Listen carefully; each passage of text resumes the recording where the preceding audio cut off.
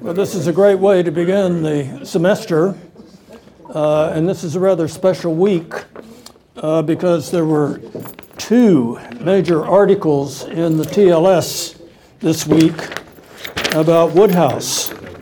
So this is really unusual. And it's, what should I say, other than Sam Baker is going to introduce our speaker. Well, I'm delighted and honored to introduce David Leal. I'm going to, expressively read his short bio and then not expressively read his 23-page CV, but instead just say a few warm words about his presence in the British Studies community. David's a professor of government here at UT and an associate member of Nuffield College at Oxford and a senior fellow at the Hoover Institution at Stanford. His primary academic interest is Latino politics, and his work explores the political implications of demographic change in the United States. He teaches classes in Latino politics, immigration politics, politics and religion, the U.S. Congress, and most recently, as we've been hearing about, British politics has become an area for his teaching, which we've been really excited about. He's been a Fulbright Distinguished Lecturer in Japan, was named a Distinguished Alumni Scholar by Stanford, and was recently elected to a 3-year term on the Council of the American Political Science Association. He was an undergraduate at Stanford and MA and PhD at Harvard. In addition to his book, the 9 volumes he's edited, and the dozens of articles in political science, other social science journals that he's published, and his work, grant-funded collaborative research with the Carnegie Corporation, the National Academy of Education. He is also the proud author of 3 articles in the Baker Street Journal, published by the Baker Street Irregulars, the American Sherlock Holmes Society, that has included members such as Franklin Roosevelt and Isaac Asimov. I think of him as a member of the English department irregulars across campus, the people who we actually count on to keep it real for us about the pleasures, and as I think we'll hear about today also, the perils of literature in the round, and who remind us of the tremendous resource for scholarship that the ongoing curation of knowledge about beloved figures like Arthur Conan Doyle or P.G. Wodehouse provides for us. Then, more broadly, as really, one of our key in-house political scientists here at British Studies, David's been a rock of sanity for us in these troubled political times.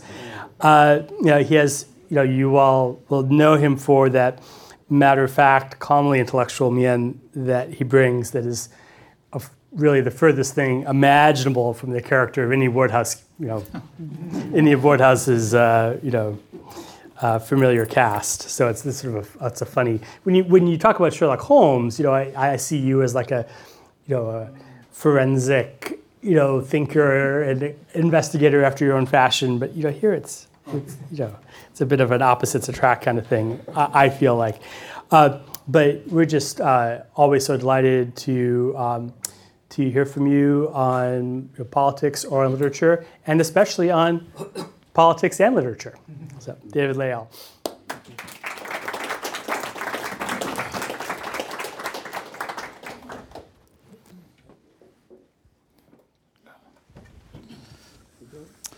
Right. Well, thank you very much.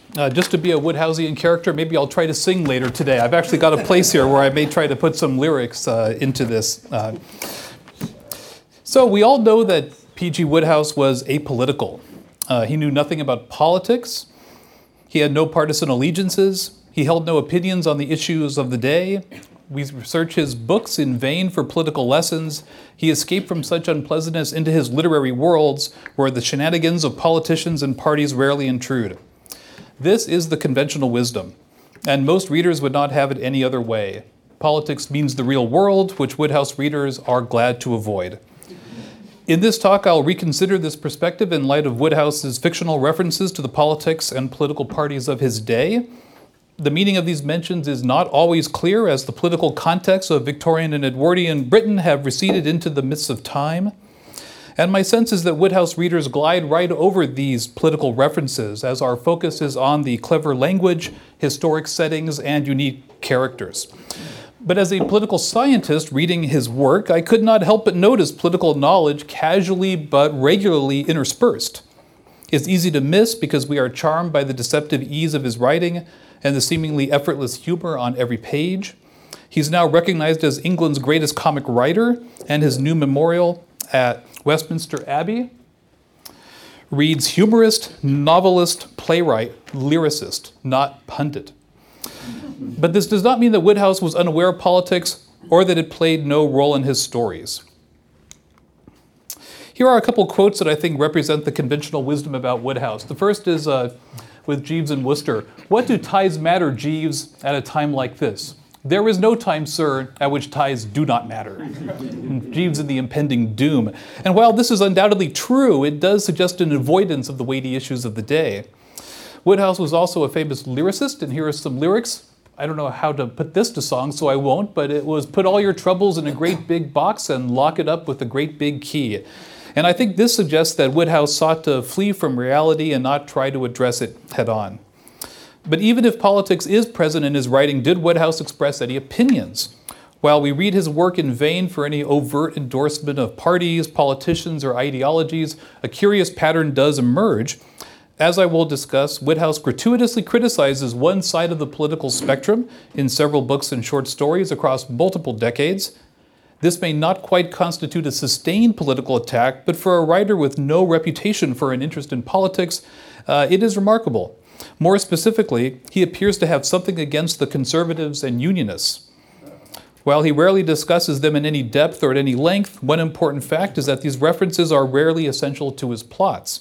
As N.T.P. Murphy suggested, any names, events, and places in Wodehouse stories that are superfluous, out of place, or just don't sound right are probably drawn from his real life. These partisan references may therefore represent Wodehouse's own views to the degree he had any. Why does any of this matter? Because Wodehouse made one major mistake in his life, a series of 5 radio broadcasts from Berlin in 1941. As I will discuss, it created a storm of controversy in Britain. He was denounced by some as a traitor, and his friends could only respond that he was stupid and naive. After the war, he moved to a more forgiving America and never returned to Britain. In order to defend Wodehouse, people like George Orwell claimed he was politically ignorant. The question of his political awareness and knowledge is therefore intertwined with the issue of his culpability for broadcasting on enemy radio. I do not believe this should be so. I think we can recover a Wodehouse who knew something about politics, while at the same time not leaving him open to charges of acting as a comedy version of Lord Haha. We need not pretend that politics never appears in his work when it clearly does. My argument is that Wodehouse did know quite a bit about politics, but it was a knowledge unwillingly obtained. To explain how, I will adapt the term from media studies, the inadvertent audience. This was developed to describe Americans who watched TV news in the broadcast era, not because they wanted to, but because nothing else was on in the evening time slots. They learned about politics, although they did not want to. In a related way, Wodehouse learned about politics because his first newspaper job required it. He wrote a column in the early 1900s for the Globe, a paper that supported the conservatives, and he was required to read the daily papers in order to find ammunition to humorously criticize the Liberal Party and its politicians. Here's the Globe. My theory is that this job forced him to learn about late Victorian and Edwardian politics, and this knowledge eventually found its way into his stories, just as so many things did from his real life. However, he almost certainly disliked writing partisan drivel, and he got a lighthearted revenge by criticizing in his subsequent fiction the conservatives and unionists he had previously been forced to support. He also neglected to update his stock of political information after leaving the paper. His references are almost exclusively in the Edwardian late Victorian era, and this suggests a lack of interest combined with a newfound lack of necessity for learning anything about politics after the 1910s. So this talk will therefore examine the political references in his fiction. One caveat is that Wodehouse wrote almost 100 books and short story collections, and I've maybe read a third of them, maybe. So these findings in my paper reflect my own quirky reading, as well as some searching online through his out-of-copyright texts. But it does cover much of what is generally considered to be his most popular works, Blanding's Castle, Uncle Fred, Eucridge, Mike and Smith, the Drones Club stories, and of course Jeeves and Wooster. In addition, I'll only discuss his fiction. He wrote quite a bit for newspapers, some of it unsigned, and there is a Wodehouse reclamation project that is uncovering this unsigned work. But this is nonfiction and would have been written under the eye of an editor, so I'm not sure how much we can say it represents his own knowledge and interests. By contrast, his fiction is clearly his own, so any political characters and plot elements best represent the state of his knowledge and views. Who was Wodehouse? Pelham Grenville Wodehouse was a member of a prominent English family led by the Earls of Kimberley. His father Henry was a colonial magistrate in Hong Kong who received the CMG, and his mother Eleanor Dean was the daughter of a minister. Many of these highly respectable Wodehouses and Deans served Britain and its empire as members of parliament, generals and admirals, members of the clergy, and colonial officials. A Wodehouse ancestor fought at the Battle of Agincourt, and a more contemporary relative was Assistant Commissioner of the London Metropolitan Police Force, and a cousin, the second Earl of Kimberley, was the first Labour member of the House of Lords. Plum, as he was known to his family, was born in Hong Kong, but sent at a very young age to live with relatives in England, a common practice among colonial families because of health worries. He spent years living with aunts and uncles in what we might call a lower middle upper class life, with social status but maybe somewhat less ready cash than they might have wanted. With these older relatives, he called on prominent persons in their country houses as a boy, but he preferred to spend time visiting the servants below the stairs. He spent 6 idyllic years at the English mid-tier public school Dulwich College, whose tie I am wearing. Other famous Dulwich old boys include Raymond Chandler, who gave us the hard-boiled detective Philip Marlowe, and Nigel Farage, who gave us Brexit. Plum was editor of a school paper. He was an excellent cricket bowler. He played rugby, and he began writing stories for magazines with a public school boy readership. Here is one of them, Chums Magazine. Here we can see public school students, sports equipment, some kind of British naval officers fighting, maybe some kind of a pirate, the British and English flags waving. It's like the cover of Brexit Quarterly magazine. He was planning to join his older brother at Oxford when a family crisis struck. As a retired colonial official, his father's pension was paid in rupees. With Plum on the threshold of Oriel College, a currency devaluation left his family in temporarily straitened circumstances. His father could not afford to send 2 sons to Oxford, so he pulled strings and found him a position as a clerk in a bank, which is now called HSBC. For the young Wodehouse, the bottom had fallen out of his world. Rather than living an idyllic life playing cricket and writing at Oxford, he found himself a clerk in a dreary city bank with the dreaded prospect of being sent to a colonial branch in 3 years. If you want to understand his distress, you can read his thinly veiled autobiographical account in Smith in the City, and this is Smith and Mike, a continuation of characters from his schoolboy stories, and they're working at a bank in the city, just like Wodehouse had to do, and he characterizes them and all the other clerks. It's not a very happy sort of pro-banking story. In order to leave the bank before the inevitable overseas posting, he began to write in maybe almost literally every spare minute available. His roommates and friends would later recall that after dinner, he would go straight to the bathroom, close the door, and write. His goal was to earn enough from writing so that he could quit the bank before being sent abroad. His big break came when a former Dulwich master offered him a temporary job on the By the Way column of the Globe, which after some mergers became today's Evening Standard. He took this risk, quit the bank, and never looked back. If you want to know what he thought during this period, you could read his thinly veiled autobiographical account of a young man who works for a newspaper and a column in Not George Washington. That's a cleric roller skating, by the way. A scene in his story. He would eventually work full-time for the newspaper and become a prolific and increasingly successful fiction writer.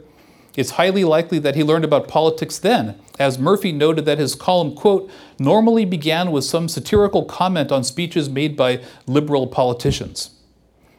Wodehouse began to visit America, lived there through World War I, began writing lyrics for musicals on both sides of the Atlantic, spent time as a Hollywood scriptwriter, and began living in France for tax reasons.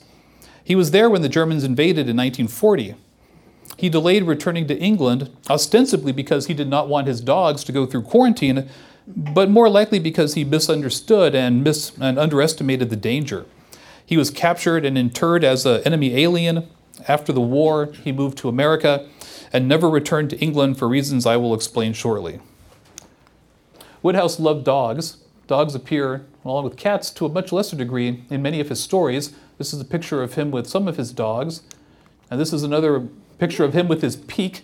He loved peaks. They appear in many short stories and novels, and he actually founded an animal shelter on Long Island that still exists. As a result of these voluntary and involuntary travels, the Edwardian era was frozen in amber in his memory. He was too young to fully experience the Victorian era, and he was not present in England for much of any subsequent era. For him, the only England he personally knew and experienced was the country house set of the late 1800s as a boy and London of the early 1900s as a young man. Even when living in Long Island in the 1970s, his mind was in the Edwardian era. Much of this world was lost after the Great War, and any Oxford visitor will notice the many college memorials to students and old boys lost in the conflict. Here's one from Christ Church. This is just one small part of a very large set of monuments there to the lost students and, to some degree, the faculty of Christ Church. The names here include, in just this one picture here, we have one earl, one baronet, two honorables, and a grandson of William Gladstone. By the 1920s, however, Wodehouse was only intermittently in England, and he last set foot there in 1939, the same year he received an honorary degree from Oxford. Because of this absence, we have almost 100 novels and short story collections that capture this era as no boring history book ever could. As subsequent research has shown, Wodehouse wrote about what he knew, and almost all of his locations and characters were taken from his real-life experiences. Names of people, places, and institutions appear like the ghosts of England past: the Gaiety Theatre, Wonderland Boxing Hall, Romano's Restaurant, socialist agitators, impatient bookies, the Bachelors Club, the Piccadilly Palace Hotel, and many others known only to social historians and Wodehouse fans. And he wrote Jeeves and Wooster stories for decades. And he's also known for many other series too, although I think they're less well known than Jeeves and Wooster. So for example, we have the multiple volumes of Blanding's Castle. We have the golf stories of The Oldest Member. We have the Tall Tales of Mulliner. We have Uncle Fred, the Happy Troublemaker. And we have the stories that started it all, Mike and Smith, the schoolboys, the school tales of that are basically, again, autobiographical from Wodehouse's own time at Dulwich. By the time World War II began, Wodehouse was famous in the US and the UK for his humorous fiction and musical lyrics. At one point, 5 Broadway plays were running where he wrote all or some of the lyrics.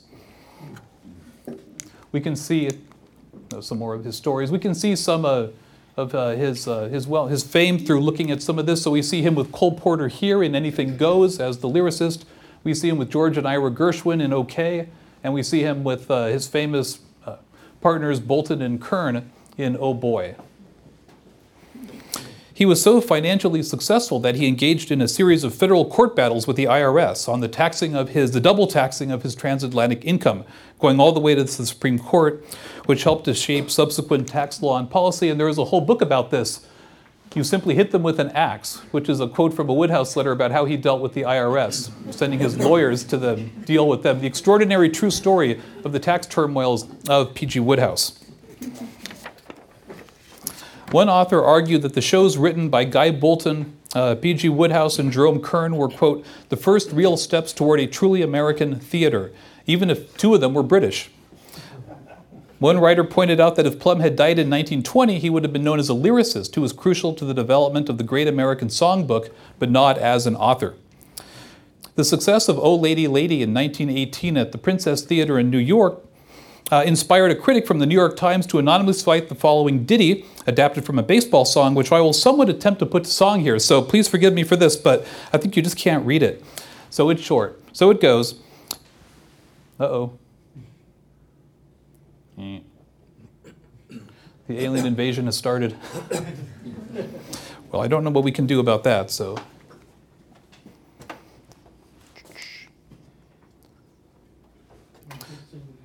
Well, I'll sing anyway. So in the meantime, we'll have a musical accompaniment to this technology fix. So this is the trio of musical fame, Bolton and Woodhouse and Kern.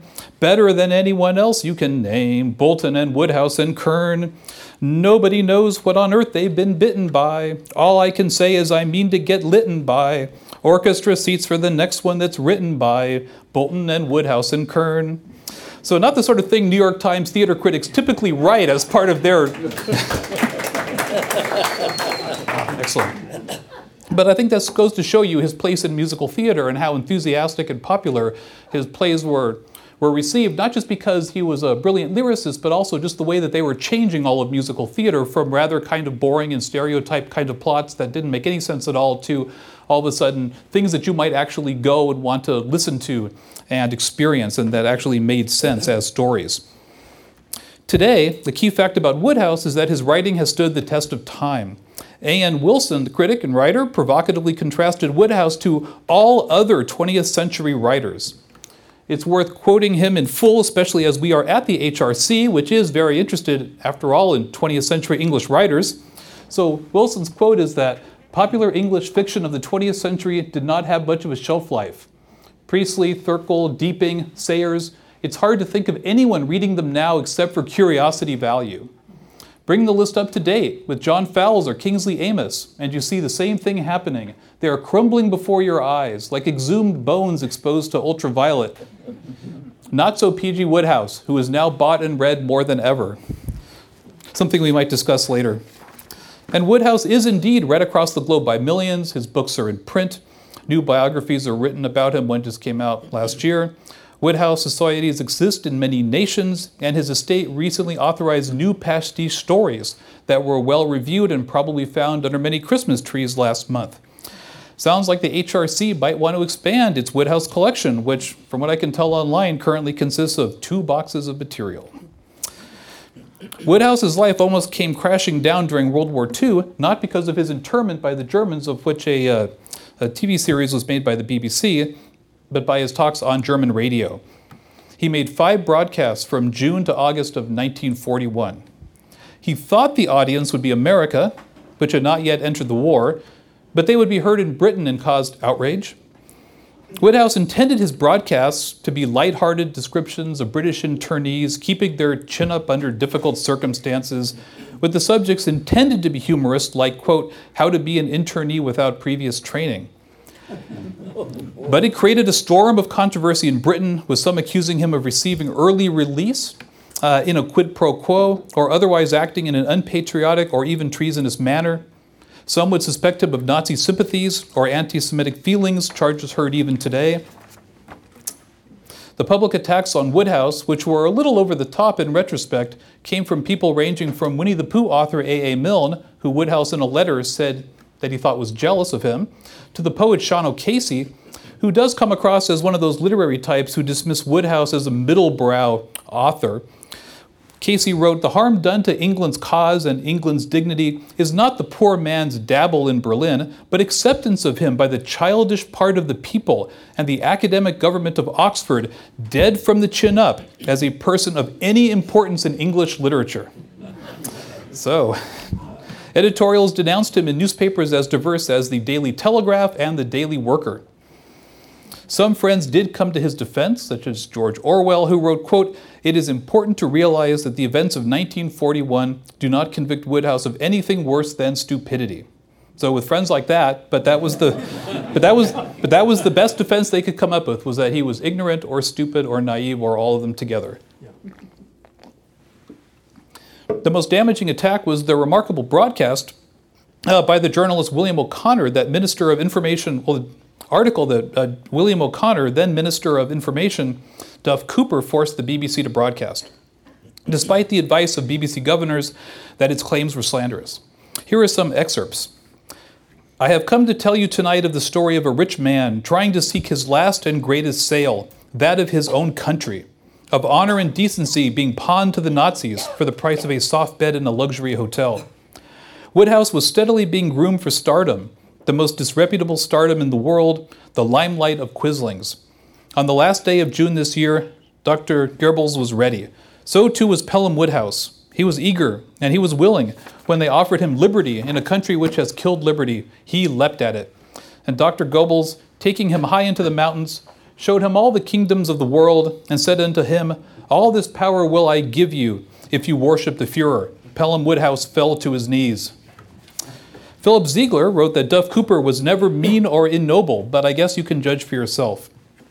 The best retort to this mean-spirited hysteria and personal score settling was written in the New York Times Book Review.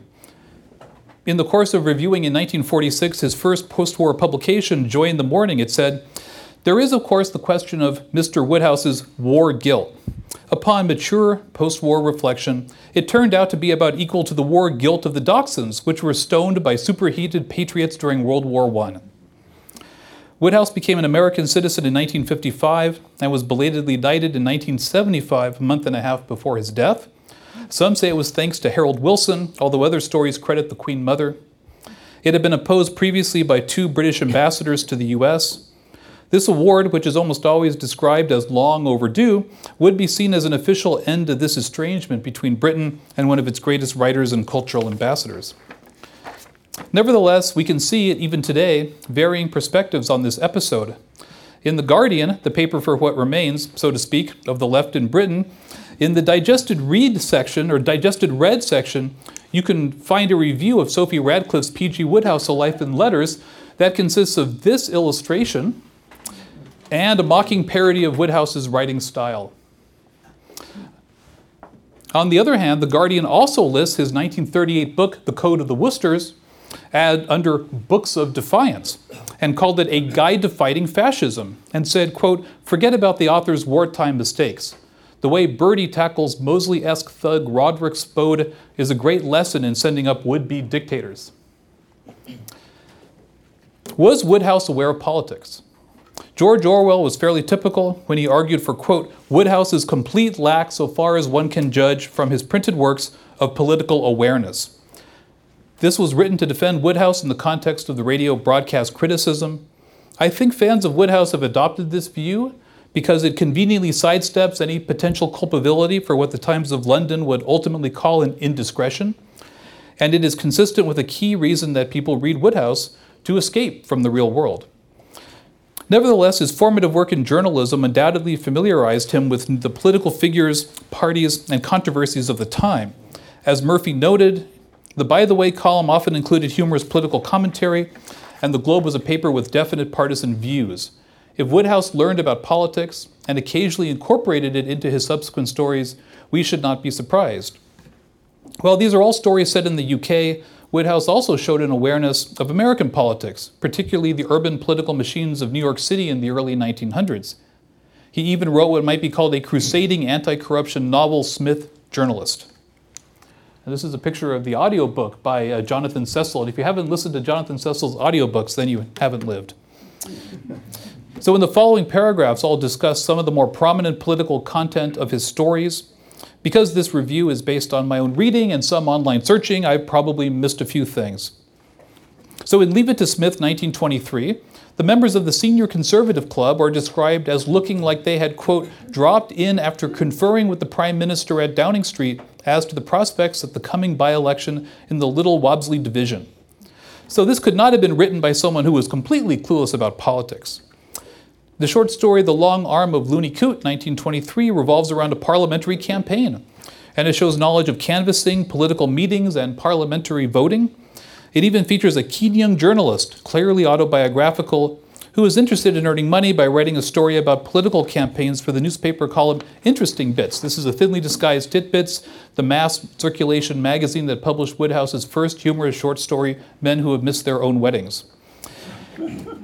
In Pigs Have Wings, 1952, we read of, quote, an earnest young man with political ambitions given to reading white papers and studying social conditions. So as you know, a white paper is a government document that discusses possible future legislation, not the sort of thing a politically ignorant writer would just slip into a character description.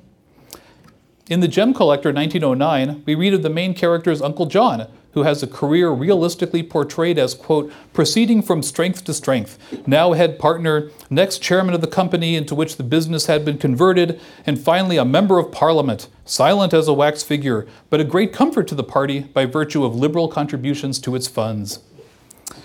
In Leave It to Smith 1923, we see in the Senior Conservative Club, quote, little groups of serious thinkers who were discussing what Gladstone had said in 78. This is a remarkably informed political allusion, a reference to the start of the Midlothian campaign, a set of speeches that historians see as constituting the first modern political campaign.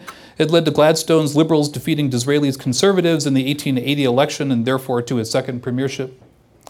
We might also recall Woodhouse's parodies of the pre-war invasion literature, this lucrative and alarmist genre designed, depending on your perspective, to warn England about German aggression or to stir up anti-German feeling. His books The Swoop, 1909, and the adjusted version for America, The Military Invasion of America, 1915, are underrated and not very well-known stories, but they nevertheless took some courage to write in those pre-war times. His most famous venture into politics was his mocking of a thinly disguised Oswald Mosley through the character of Roderick Spode. In Code of the Worcesters, 1938, we learn that Spode is an amateur dictator who leads a group called the Saviors of Britain, known as the Black Shorts, because all the shirt colors had been taken by other groups. Here is his portrayal by John Turner in the TV series Jeeves and Wooster. Brown shirt. I think he's actually wearing shorts, though. The most political speech in all of Woodhouse's writing is the following, which was given by Bertie Wooster when he was fed up with Spode. It is about time, I proceeded, that some public-spirited person came along and told you where you got off. The trouble with you, Spode, is that just because you have succeeded in inducing a handful of half-wits to disfigure the London scene by going about in black shorts, you think you're someone. You hear them shouting, "Heil Spode," and you imagine it is the voice of the people. That is where you make your bloomer. What the voice of the people is saying is, look at that frightful ass Spode swanking about in footer bags. Did you ever in your puff see such a perfect perisher? Because this episode is so unusually political for the Woodhouse canon, I think readers see it as sort of an exception that proves the rule.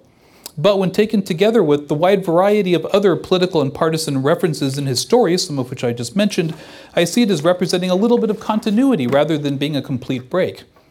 The Spode character also makes it difficult to argue that Woodhouse maybe somehow had fascist sympathies that found expression through his Berlin radio broadcast. In his 1958 short story, The Fat of the Land, an uncle of a Drones Club member is discussing his potential estrangement to a woman from Pittsburgh. Their relationship had encountered a bump in the road, but the uncle looks forward to the day when, quote, our talks would be resumed in what politicians call an atmosphere of the utmost cordiality. That phrase was new to me, but it sounded like it might be political, so after some Googling, I revealed that it was from international diplomacy, and therefore appropriately used by Woodhouse in this context. It appears to be an old-fashioned construction with most usages from the early to mid-20th century. Woodhouse also makes his highly sympathetic and much-loved character Rupert Smith a socialist for no clear reason. From his school days to his young adulthood, Smith, that's P. Smith, the P is silent, claims to be a socialist, not just to his best friends, but also to a series of very consequential people, ranging from a hostile bank boss who already wants to fire him to a woman he hopes to marry. He does so with humor and perhaps not much understanding of socialism, but these views are a sustained character trait across 4 novels published from 1909 to 1923. At a time of communist revolutions abroad and socialist agitation at home, this is a remarkable, yet in many ways superfluous, introduction of politics into his comedy. There are also a few additional references to socialism that you can find once you start looking. In The Intrusions of Jimmy, 1910, we read that, quote, a burglar is only a practical socialist. People talk a lot about the redistribution of wealth. The burglar goes out and does it. Socialism also makes an appearance in other stories. In Something Fresh, 1915, it appears in the context of discussing how juries are biased in favor of plaintiffs in breach of promise cases because of, quote, all this socialism rampant. In the Mulliner story, Archibald and the Masses, we read of the temporary socialism of a nephew, Archibald Mulliner. He is converted by his valet, who is a member of the socialist groups, and hopes to hasten the revolution and bring about massacres and all that. But socialism makes Archibald Mulliner gloomy, and he has trouble enjoying a party because, quote, I don't think a chap ought to be dancing at a time when the fundamental distribution of whatever it is so dashed, what do you call it? The nephew also mentions that Stalin, James Maxton, and Sidney Webb, three prominent figures of the times, wouldn't dance either. The nephew then tries to visit the quote-unquote martyred proletariat in the East End and give bread to what he thinks is a needy child, but the child wants candy and throws it back at him and, quote, strikes a vicious blow in the nape of his neck. After other misunderstandings, Archibald loses his love of the masses and socialism. It even comes up in descriptions of gardening. In A Damsel in Distress, 1919, we hear that, quote, the hatred which some of his order feel for socialists and demagogues, Lord Marshmoreton kept for rose slugs, rose beetles, and the small yellowish white insect which is so depraved and sinister a character that it goes through life with an alias, being sometimes called a rose hopper and sometimes a thrip. And lastly, we should see the many ways in which the British Empire plays a role in his stories. These references seem so natural in the Edwardian context that we pay them little attention, yet they certainly come under the heading of politics and government. To take just one example, the opening line of the short story, Eucridge Rounds a Nasty Corner, 1924, describes a former colonial governor.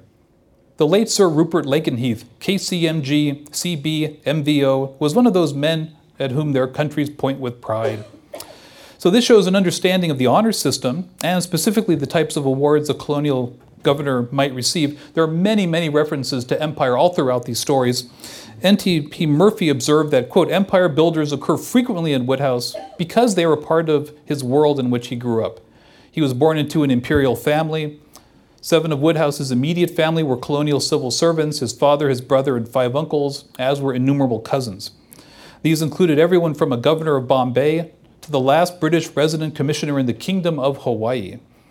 His knowledge of empire may therefore have derived from his family background rather than an active interest in current events. Again, we might see this as a knowledge he absorbed rather than a knowledge that he sought.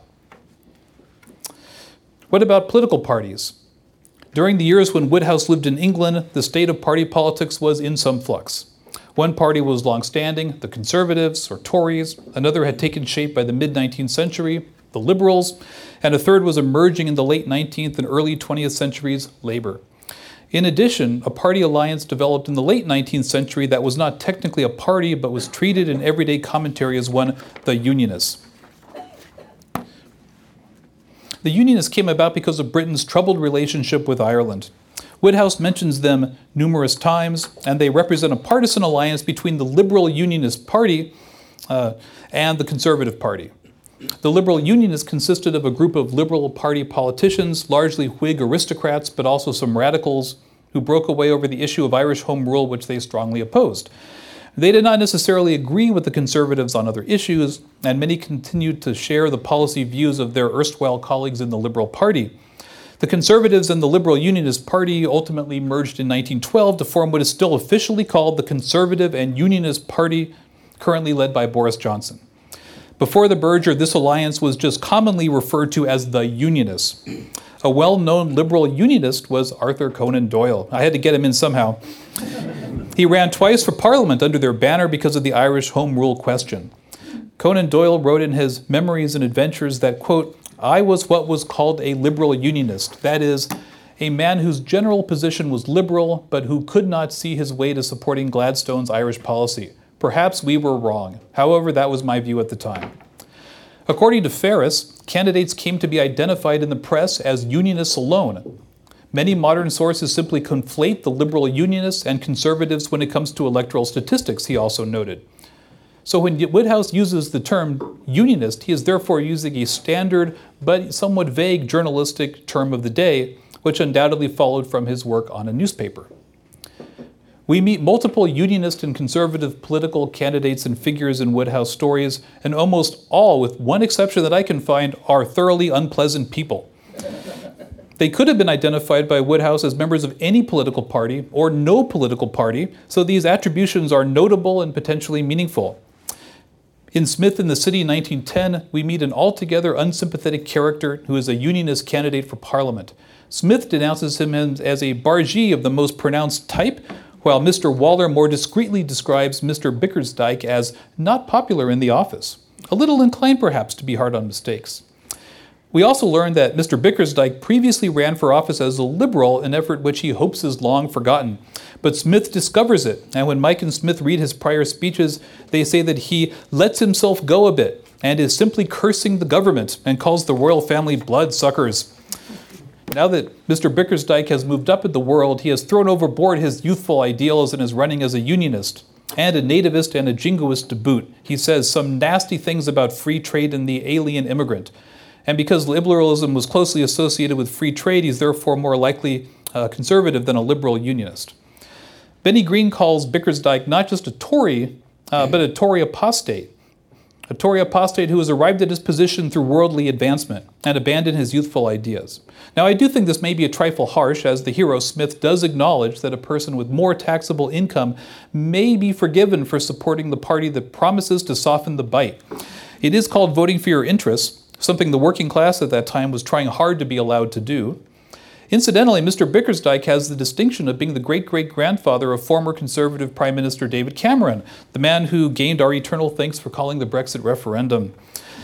In the Madame Eulalie online annotations of the Wodehouse canon, we read that, quote, Bickersdyke must be modeled on Sir Ewan Cameron, manager of the London branch of the Hong Kong and Shanghai Bank when Wodehouse worked there. Murphy adds that Ewan's great-great-grandson is also a senior Conservative. He is David Cameron MP. In Summer Lightning 1929, Sir Gregory Parslow is described as, quote, on the eve of being accepted by the local Unionist Committee as their accredited candidate for the forthcoming by-election in the Bridgford and Shifley Parliamentary Division of Shropshire. This is no beloved character, a neighbor who lured away the Earl of Emsworth's pigman and is suspected by the Earl of plotting to nobble his prize pig, the Empress of Blandings. In Heavy Weather, 1933, Sir Gregory is still hoping to be a nominee of the Unionists for that same by-election. He feared the publication of the Honorable Galahad's scandalous reminiscences because, quote, no one knew better than himself that Unionist committees look askance at men with pass. He also plots with Lady Constance, perhaps the most snobbish and mean-spirited character of the Blandings Castle saga, to steal and destroy the manuscript. We see an oblique reference to the parties in The Long Arm of Looney Coot, 1923, when Stanley Fanshawe Eucridge takes it upon himself to help old-school friend Boko Lawler in his run for Parliament. While we do not clearly see the partisan order of battle, clues in the story show that his friend is the Liberal Party candidate, while his opponent is the Conservative candidate. This campaign also corresponds to the real-life parliamentary elections of 1922 and 1923. In Jeeves and the Impending Doom, 1926, we meet another unlikable character who must be a Conservative. The Right Honourable A.B. Filmer is a cabinet minister who is a guest of Aunt Agatha at her country house. We later learn that she is trying to induce this politician to ask Bertie to be his private secretary, an unlikely job, but with the help of a revenge-minded boy and an enraged swan, Bertie manages to avoid the trap. The minister is described thusly by Aunt Agatha. Mr. Filmer is a serious-minded man of high character and purpose, and you are just the type of vapid and frivolous wastrel against which he is most likely to be prejudiced.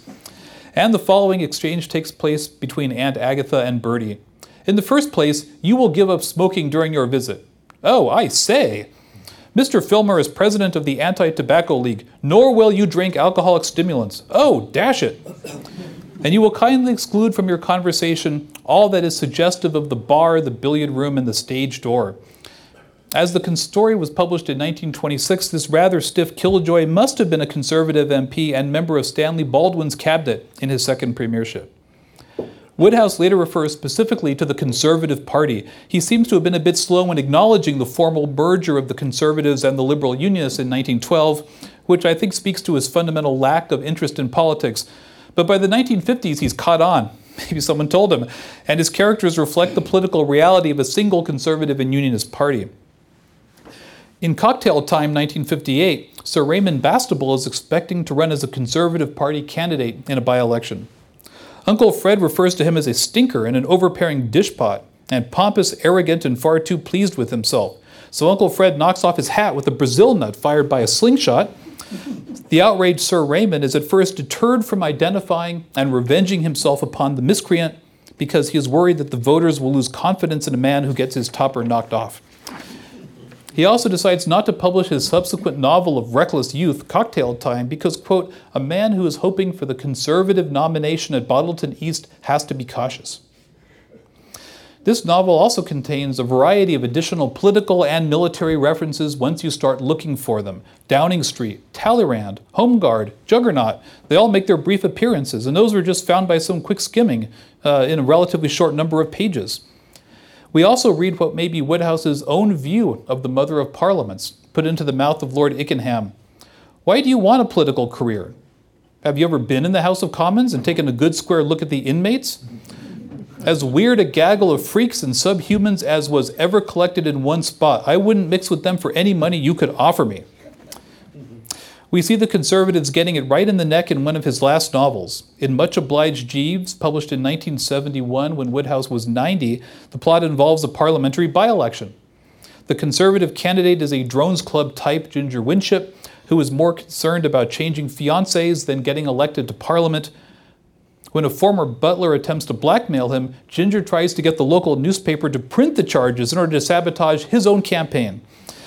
Most importantly, Woodhouse has Roderick Spode, the thinly veiled Oswald Mosley, giving speeches on his behalf. Spode is now a member of the House of Lords, and he's clearly on the Tory bench. This therefore ties a former fascist leader to the Conservative Party, a remarkable plot point that is easy to ignore if you're focusing on the human relations rather than the politics. The only positive portrayal of a Conservative politician I've found so far is in The White Feather, 1907. Sir William Bruce is not an important character, but his parliamentary campaign is the excuse for the fight that our hero evades, thus the title The White Feather. Sir William is described as, quote, an old Rykinian, that's the school, a governor of the school, a man who was always watching school matches, and the donor of the Bruce Challenge Cup for the school mile, in fine, one of the best. But that's it as far as looking for positive Conservatives in the canon. What about the Senior Conservative Club? One might point out that the Earl of Emsworth, in addition to 4 other characters, was a member of the Senior Conservative Club. This is a lightly disguised constitutional club, which was affiliated with the Conservative Party. It was also one of the 6 London clubs to which Woodhouse belonged at some point, and he was a member of the Constitutional Club much longer than anywhere else, possibly joining in 1903 or 1904.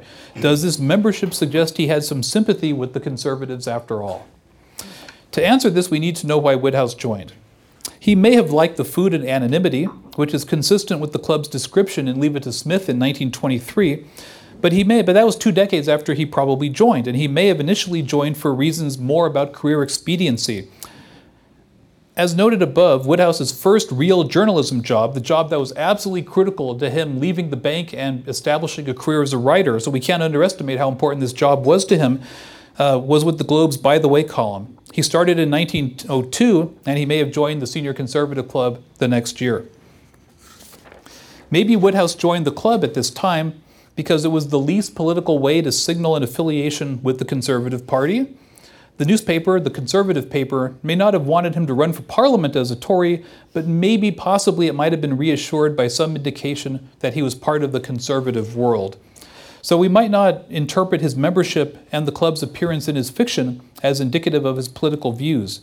It may just represent a club that he joined for expediency, but came to appreciate for its food and ambiance. I do admit this may be a bit of a stretch, but I kind of like this argument. What about the Liberal and Labour parties? In contrast to the Conservatives and Unionists, there are not many characters that represent the Liberal and Labour parties.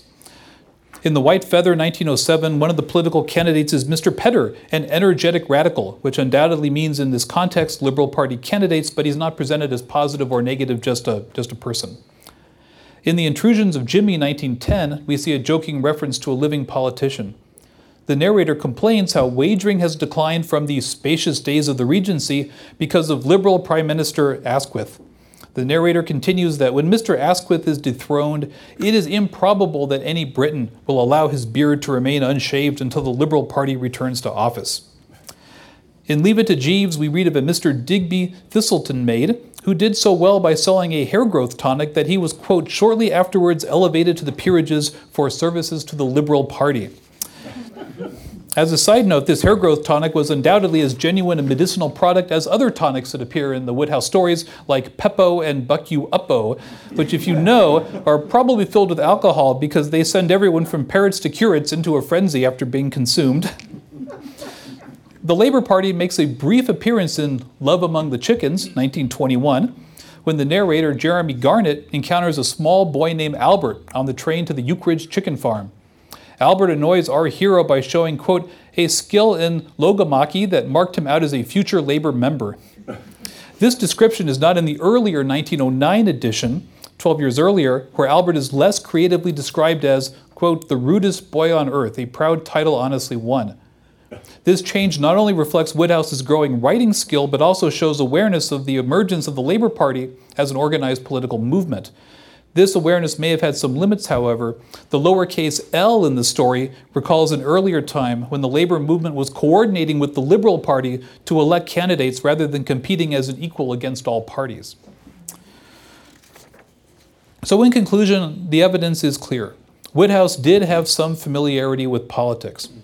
He included political details in many stories, and always in ways that revealed accurate and even sophisticated understandings of it. Furthermore, a few plots revolve around parliamentary elections. One caveat is that these political references are primarily those he would have learned in his young adulthood. And since his stories mostly take place in the Edwardian world, this makes sense. While some elements of his writing advance chronologically, see the 1965 story Bingo Bans the Bomb, his characters remain spiritually in the world of Jeeves and Wooster. In this way, he was both political and apolitical. A young Woodhouse appeared to have inadvertently and involuntarily learned about politics as a columnist for a conservative newspaper. Because he was intelligent and ambitious, he learned well. When he left the Globe and wrote about London's West End and the country house set, he sprinkled this political knowledge into his stories. He largely neglected to update his stock of information and showed relatively little interest in the politics of subsequent decades, although with one important exception, the mocking of Roderick Spode and British fascism in the late 1930s. In addition, when Woodhouse created a disagreeable character and made him a member of a political party, that person was almost always a conservative or unionist. In my view, he did this not from any great partisan or ideological fervor, but maybe out of resentment against the Globe, which made him write partisan drivel in support of the Conservative Party and against the Liberal Party. Only in an early short story do we meet a good conservative, but he is an incidental figure. By contrast, the Liberal and Labor parties are not saddled with any pigman stealers or xenophobes. Aside from a very few minor mentions, these two parties are off the hook. My conclusion is that Woodhouse was fundamentally uninterested in politics, and in that sense his defenders such as Orwell had a point. Nevertheless, we should not go too far and deny the knowledge that he did have, which he added to many stories and which enliven his plots and characters. But none of this indicates that he was politically sophisticated at the time of his internment, or that he held any political views in the 1930s beyond a general anti-fascism. A Woodhouse with informed and sophisticated political views up until his internment, or a Woodhouse with far-right sympathies, might be a different story. After reviewing the political evidence, I see no other conclusion except that of his friends. He was only guilty of cluelessness, poor judgment, and stupidity for making those Berlin radio broadcasts.